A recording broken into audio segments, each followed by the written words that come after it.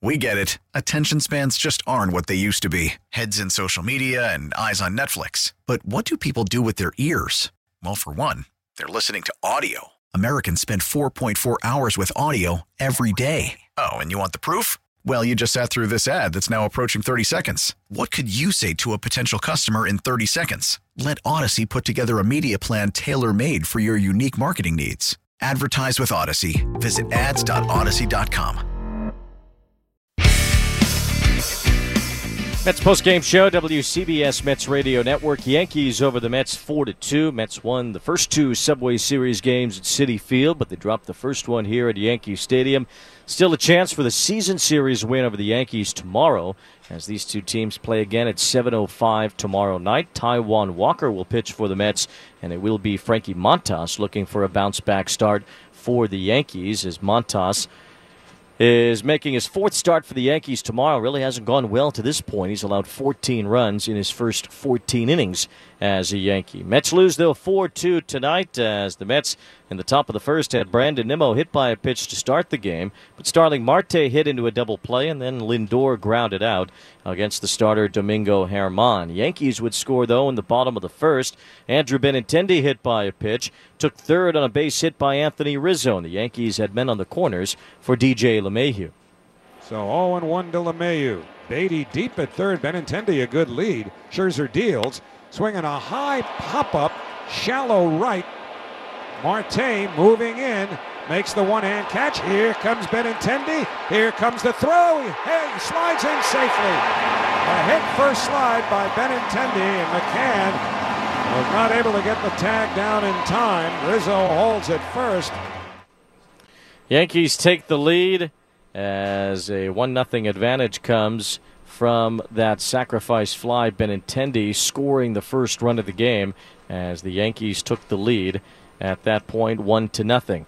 So the Yankees in front as Benintendi drove in that run, or rather scored that run, and Benintendi certainly had some good moments otherwise tonight. Scherzer, though, would get Josh Donaldson to line out to end the first, and he worked to 1-2-3 second.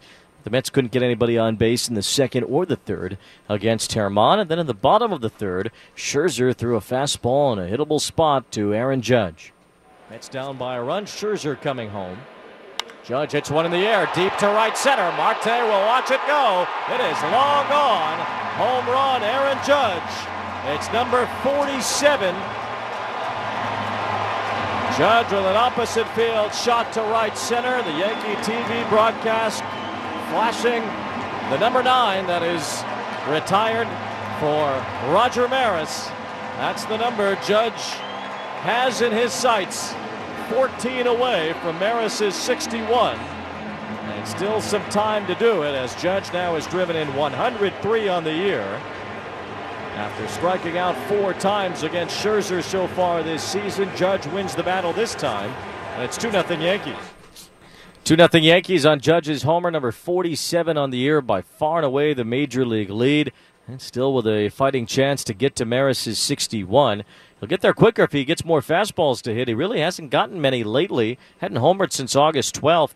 But Judge going deep tonight to right center against Scherzer and putting the Yankees up by 2 with that blast. So after his longest homerless drought of the season, it was Judge breaking that against Scherzer tonight. So 2-0 Yankees in the third. Mets got 2 on in the fourth inning, but Pete Alonso hit into a double play, and the Yankees would tack on a run in the fifth. Isaiah Kiner-Falefa doubled to lead off the inning against Max Scherzer. Kiner-Falefa sent to the plate when Andrew Benintendi rifled a double down the right field side. That brought home Kiner-Falefa to make it 3-0. The Mets again in the sixth inning will get a base hit from James McCann, but otherwise could not touch Domingo Germán. It was an error near the end of Germán's night that opened the door for the Mets after Germán struck out Francisco Lindor with a nasty curveball to begin the seventh. Pete Alonso had a pop-up to shallow right that looked like an easy out, but it was dropped after Oswaldo Cabrera collided into the right fielder Marwin Gonzalez. So the Mets had a chance, and Daniel Vogelbach at the plate. The ball's 1 strike on Vogelbach. The pitch. Breaking ball hit in the air, right center field, pretty deep. Gonzalez back, so is Judge, near the wall. That ball is gone! Home run! Daniel Vogelbach gets the Mets on the board. After the drop pop-up in shallow right, The Mets get right back in this game.